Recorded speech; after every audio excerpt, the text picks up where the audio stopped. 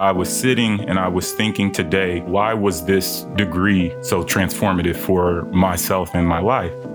Just by me graduating, being the first in my family, it can really change other people's worlds. Going to college is a transformational experience, and yet many students find themselves isolated, and many people in the field of higher education wants to know why. Post-secondary education and training has become the capstone in an education system that is a primary cause now of the reproduction of race and class privilege in America. It's basically a system made for people who can afford it.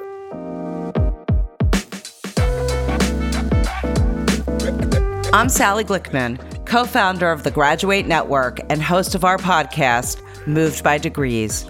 In Season 1, The Comebackers Odyssey, you will hear about the journeys of the three extraordinary adults who opened our show, Craig Toombs, Eva Gamez, and Kimberly Lowe Sawyer.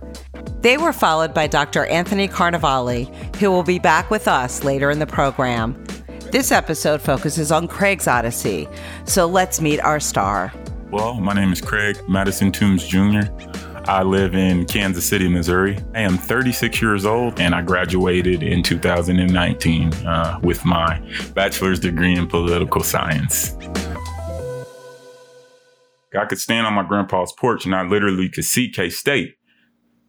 And even though I could see the university from my grandfather's front porch, college felt as far away as the stars, moon, and quasars. College felt like it was something for rich people or white people. It didn't feel like it was something for me. And most people that I know, what you're born in, you die in. And that's pretty much how it happens. And I felt as if I was like watching my dreams in a glass exhibit, and I could do everything but touch them. But this degree and this opportunity broke down the most significant invisible barrier that I've ever encountered. Craig's journey to a college degree is an inspiring one. As you will soon learn, he traversed what, for the majority of college degree holders, are unimaginable obstacles to reach his goal. The first hurdle he overcame was shedding the belief that college was not a place he belonged. So as I was sitting and I was thinking today about my life, and I began to think as to why was this degree so transformative for myself and my life.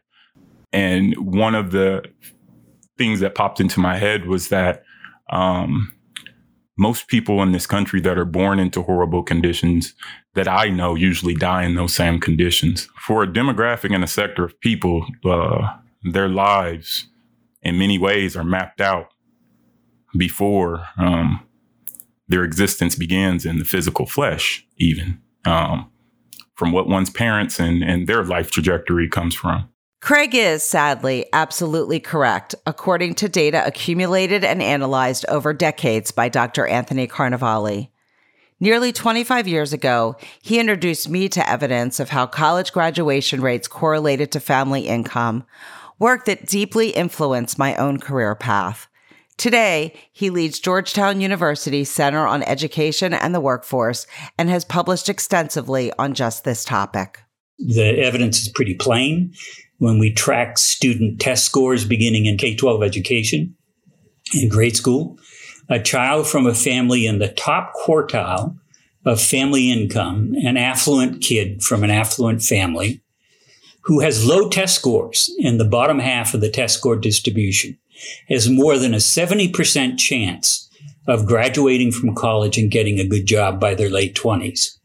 However, at the same time, a child from a low-income family, the bottom family income quartile, with top test scores, has only a 31% chance of graduating from college and getting a good job by their late 20s. So, and the numbers are even worse for talented low-income minorities. What this tells you is that it's a lot better to be rich and white in America than it is to be smart in America. And that's absolutely the case. I was raised by a single mother. I'm not ashamed to admit my mom battled with drug addiction for 18 years. And so my mom graduated high school, but she didn't have a college education. My mom, due to her drug addiction, she was absent a lot of the time. And so my sisters and I, we would be at home for, no lie, I'm being honest, we would be at home for sometimes 3 days without seeing our mom. When I was like 15 years old, I ended up getting into some trouble. I would go and live with relatives, and then I would do something that they didn't approve of. And I ended up being in this foster home. I was really, I can say I was really lost, man. I was very lost, and I started selling drugs. And due to me doing that, I started having a gun, and I got in trouble for having a firearm. And I actually ended up going to a juvenile correctional facility. Craig spent 21 months in incarceration. During this time, he earned his high school diploma. This accomplishment was significant, but it was what he did next that started him on the path to his present.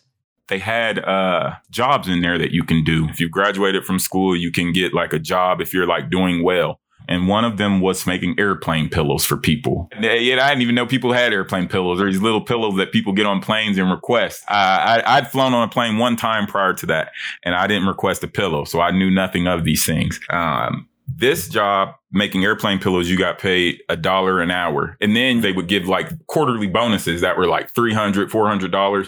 To us in there, it's like a lot of money. Like people were talking about how they were going to buy, because they're young and, you know, like, oh, I'm going to save my money and buy a car when I get out. A lot of people were talking about how they were going to go back to the drug game. I got out of there without a dime because I spent all my money. They partnered with a college called Highland University. And they said you could take college classes, but you couldn't qualify for any FAFSA or anything like that. So you have to pay for them yourself. And I paid for my first year of college all on my own with cash, making airplane pillows for people. Weeks before his release date, something happened that once again changed the course of Craig's life. His mother, who he had expected to return to live with in Manhattan, Kansas, was herself incarcerated. Craig reflects on hearing the news that he would be on his own. I would say it was a huge disappointment, but everything happens for a reason, because if I would have gone back to Manhattan, Kansas, I definitely wouldn't have been able to become the man that I am today. I can say that for a fact. Out of my grandmother's grandchildren, the oldest male, he's incarcerated for 24 years in prison. The second oldest male, he was incarcerated. These guys have been in and out of incarceration throughout the whole duration of their lives. And, you know, the easiest thing in life to do is to do what you know. And I think that's probably why, in many ways, I feel fortunate that, like, it's kind of saved my life. Craig was released on June 11th, 2003. He was 19 years old. I moved to Kansas City, and I was in a program actually called Ozaname Pathways. And it's an independent transitional living program. At the time, they said I was the first person to successfully complete it. I went and met my case manager. And at the time, I had a probation officer. Shout out to Kevin Page. He looked out for me. They gave me a $120 allowance for groceries. And there was an Apple Market on Broadway at the time. And they took me there and let me pick out some groceries, gave me my keys to my apartment, dropped me off at my apartment. And we're like, all right, we'll come check on you at 11 o'clock at night. And they left. And for a person that is not, we'll just say is not used to very much freedoms, that was like almost freedom overload. But for myself, I felt, I'm not going to lie, I'll be honest, I felt scared. I felt scared because I was up here and I was alone. The easy thing for me to do when I was released would have been to go back to selling drugs. I didn't know exactly what I wanted to do, but I knew I didn't want to do that. And I'll be honest, there were times that it was close to me going back to that. Fortunately, Craig had alternatives to that life. A social worker who had worked with him while he was incarcerated helped him connect to a restaurant job in Kansas City, and his work life commenced. By the time he was 25, Craig had built a life with a partner with whom he had 2 children. They eventually purchased a home. He enrolled at University of Missouri, Kansas City to complete his degree. And he began informally to mentor youth which became his calling. In 2010, Craig and his partner separated. For the first time since his boys were born, he was not with them on a daily basis. He got an apartment nearby and months passed, which is where Craig picks up his story. And I enrolled in school, and I was 9 credits away from attaining my political science degree. And my mom passed away. It was debilitatingly crushing for me. It was like my whole family dichotomy came crashing down with the death of one person. My mom moved up here because I told her when I graduated I was going to buy a home that had a room for her and that she could spend her days doing whatever it was that she enjoyed. After my mom passed, I really didn't know, to be honest, how to move forward. I think about identities, and so much of who we are is what we identify with. I identified as a son, I identified as a student, and I identified as a father. And in one sweep of an instance, I felt as if almost all those things were taken away from me. And I just remember feeling like just so broken inside. I felt like I probably would never have another sense of fulfillment again. And I remember I enrolled in school, and I went for 2 weeks, and I just stopped. I shut down, and I tell people if I could have, I would have locked myself in a physical closet and not come out. I went to the school and contacted them, and I spoke with my academic advisor and my counselor, and I was in bad shape, and I expressed to them what happened, and their advice to me was, you just need to continue and you got to finish. I didn't know that there were, at the time, 6 free counseling sessions that the school offered. Like, I was literally on the brink of death, and what they told me was you just need to keep on. And me, coming from the environment I come from, that's all I know is to keep going. And so I did, and I was so ashamed and embarrassed when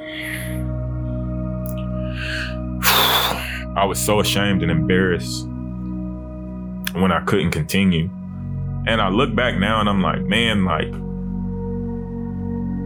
you were so ashamed and embarrassed of being ashamed and embarrassed that you couldn't even admit that.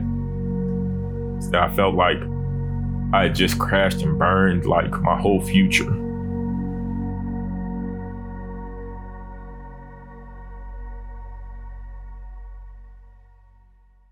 Once again, Craig reimagined his future. After working at the local Boys and Girls Club, he transitioned to a school-based job. Craig's gift for mentoring young people was noticed and eventually led to a paraprofessional role working with special education students. Craig's work life was advancing, though his lack of a degree prevented him from competing for professional positions in education. I had beat my head against the ground, searching for ways to enable myself to go back and attain my degree. I reapplied for FAFSA and found out that I had exhausted most of my funds. It wasn't enough to pay for my final year of school. Another thing is that I owed the university an outstanding balance of $1,585. I was able to write an appeal to the school to advocate for myself to have the final semester when I dropped out removed, but the time had elapsed for the financial incurrence to be reversed. So I still literally had to pay for those classes, but it didn't count against me academically. This is when Craig found himself connected to KC Degrees, which provides institution-independent college navigation services for adults, and at the time also administered KC Scholars, a highly competitive program that awards a limited number of scholarships to adults each year to complete their degrees. When I sat down with Craig, and I think I told him this, it was like looking in a mirror. I saw myself as Craig some 20, 30 some years ago. This is Cedric Dedman. He manages KC Degrees. And when he kind of told me his story, my mind the entire time was thinking about, well, I know I can help him get access to this, and I know that I can help him get access to that. We want to provide good care to the people that we serve. And that means that it's not just about the numbers. It's not just about getting them back into college, but it's about making sure that every aspect of their life that has the potential to affect them negatively is addressed. And we got to always understand that the person that's sitting across the table from us or that's sitting next to us is experiencing barriers. We have students that are dealing with homelessness, that are dealing with mental health issues, that are dealing with financial issues, food insecurity, dealing with issues around family support systems. And so we really have a moral obligation to do the right thing as it relates to bringing people back, but not just bringing them back, but lifting them up and walking alongside them as they go down this journey of completing that college degree. Yeah, I'm forever grateful for Cedric, man. That man moved mountains for me. I was at the door. Cedric was the key. No lie, man. Cedric was the key that enabled me to turn that lock and open that door, man. When I called Cedric, it's like, all right, I got $1,000. I'm just going to say this as a Black man, you don't just get people walking up to you trying to help you. Trying to provide you assistance that's going to substantially improve your life. And I'm not going to lie, man, the whole time I'm sitting there and I'm thinking, like, what are they getting out of this? Like, what's the deal? And, you know, what I've come to, in my mind, think what they're getting out of it is what's better for one and what's good for one is good for all as a collective. If I could put it in one sentence, it would be each one teach one. And I ain't gonna lie, I cried when Cedric did what he did for me, man. He went above and beyond, because that's not what he was supposed to do. But man, I'm not having any more kids, but if I did, I might name one Cedric.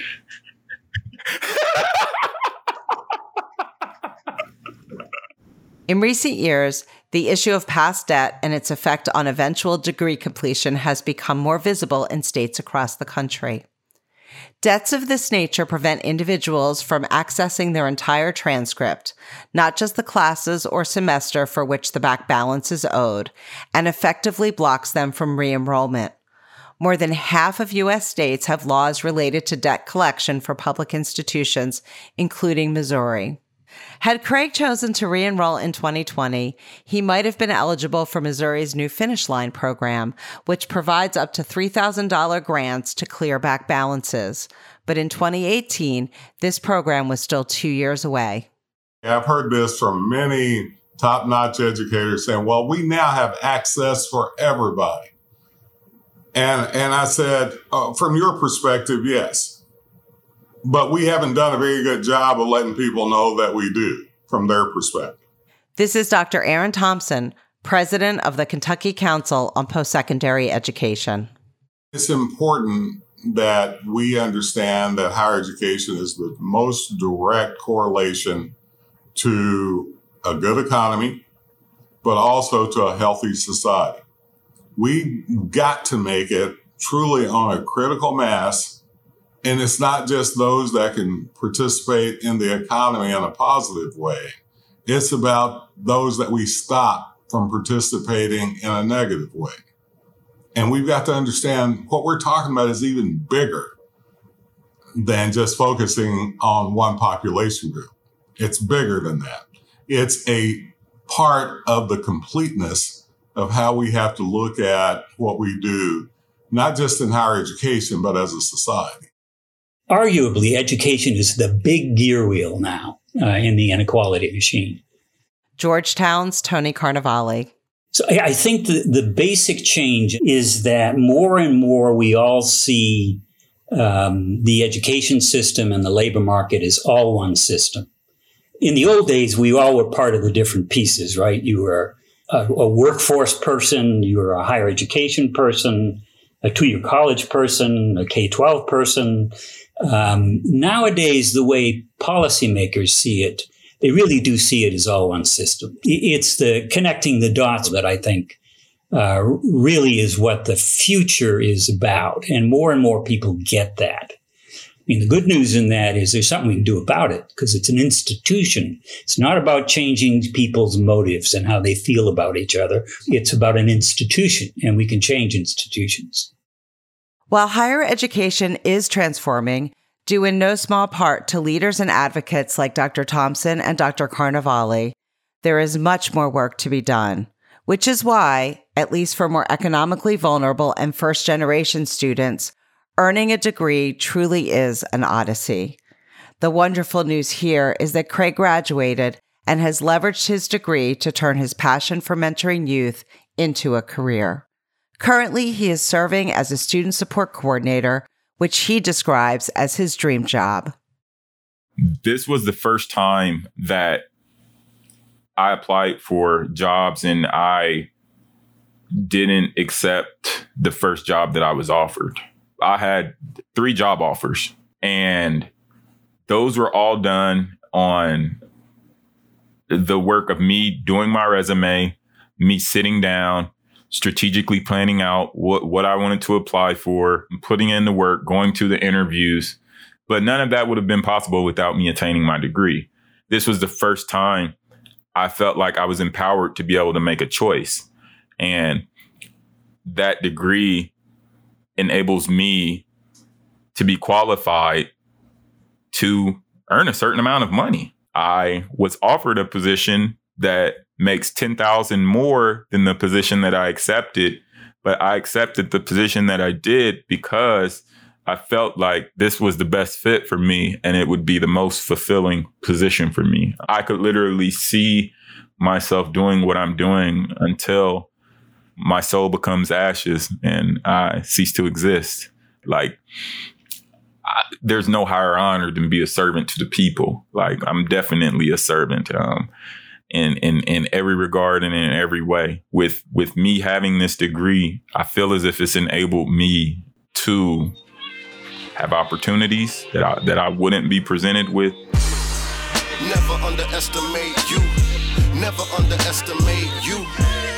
I took that degree and showed all my homeboys and stuff, and they're looking at it. They never even seen a college degree before. They come over, they see my tassel, they see all those things. And as I said, it has inspired some of them to inquire about what it would take for them to get in college and what it would take for them to get education, because they see someone that comes from the same environment as them. They see someone that has been through the same obstacles as them. There are some people out there who they see their parents go to college, or they see their parents do this, and they aspire to do those things. And I didn't have any blueprint, or there wasn't a frame of reference. And I felt like in many ways, I've built a blueprint and I've built a frame of reference that I could give to others, that no matter what pain you're going through or what you're experiencing, if you desire to have this, you can do it too. A huge thank you to Craig Toombs for sharing his story with us. I also want to thank our guests, Tony Carnevale, Aaron Thompson, and Cedric Dedman. You can learn more about our work and theirs at movedbydegrees.org. This is the final full episode in Season 1 of Moved by Degrees. It was inspired by the journeys and the trials so many first-generation, economically vulnerable adults face when they choose to pursue a degree. I got to know Kim, Eva, and Craig individually. Following the interviews with them that are the basis for this season, we scheduled a hangout so they could meet one another. It feels right before we close out the season to share some of what I heard that day. Those neighbors that knew me when I was a little girl, they knew someday I would finish. And so as I went on and put my first banner up and I thanked my community, people were walking by literally with their kids saying, "Look at this house right here. Look what she's done." They knocked on my door at later times and said, "I went back and got my GED. You don't even know me, but I wanted to show you this piece of paper because I used to drive by here and remember I can do it too." I noticed the difference I have made letting parents know that how important education is, and it's just to get someone started in that family, and it will make a big impact. And I think that's where we have to actually work in those areas, because those people need it the most. I mean, if you go out there, whether they're African American families, Hispanics, white families that are low income, I don't see a lot of movement in those areas. unless you're top 5% of the class or 10% of the class, then they talk to you about college. And I've seen it, and it doesn't matter whether you're poor, you don't have the means, you're not from here. There is a way to go. I work in education, and I do share my stories and experiences with the young people that I do work with. And that's why I say I feel like in a lot of ways what I feel like I've done isn't that impressive, because I know people who have gone through more, and I feel like if presented with the opportunity, could probably far surpass that of what I've accomplished. And I feel like in many ways they deserve those opportunities, and I'm inspired by all of the young people that are going through things, and they get up and still trek through. And not just young people, everybody in life inspires me, because I know essentially everybody's fighting a battle that the other person knows nothing of. You know what I'm saying? Yeah. It's nice to be able to share.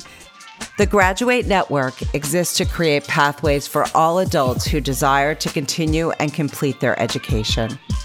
We do this because we imagine a future where lives are transformed because, like Kim has shown us, banners celebrating success bring hope and healing to our most troubled communities. A future where, in our darkest times, we have someone with Eva's wisdom, shining heart, and brilliant smile to bring us comfort. A future where young people everywhere have doors open for them because someone like Craig is there to show them the way. We also believe in a future where we do not have critical shortages of teachers and nurses, for example, because some of the 1 in 5 adults in this country with some college who have not yet earned their degree have a path to complete their studies. This future is possible. I just want to put it out there. I'm very inspired by Kimberly and Craig.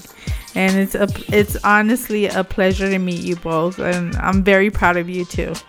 I am. I have the same sentiment. I'm about to say, hold up now. You pretty impressive yourself too. This to be Craig and Kimberly now. Hold up now, Eva. You're part of this train too. Yes. Thank you to Kimberly Lowe-Sawyer, Eva Gamez, and Craig Toombs for letting me into their lives, trusting us to honor their stories, and for all they have done and continue to do to inspire us and those they touch to pursue our aspirations. This season's episodes and the report of the same name were made possible with the support of Ascendium Education Group. I also want to thank this season's guest contributors for being part of this podcast, and especially for being fellow travelers in the journey toward educational equity and a more just society. Moved by Degrees is produced by me with my colleague Bridget Strickler, along with Pat Ganley and Michael Schweisheimer of PWP Video. They specialize in creating media with a mission. For more of their work, visit pwpvideo.com. Thank you for tuning in to the first season of Moved by Degrees, The Comebacker's Odyssey. Our closing theme song is by Be Still. If you have any thoughts regarding the show, or you would like to share your own comeback story, we would love to hear from you. Reach out to us through our website at movedbydegrees.org. Subscribe and be the first to know when Season 2 is available. Until then, I'm Sally Glickman. Thank you for listening. Never underestimate you. Never underestimate you.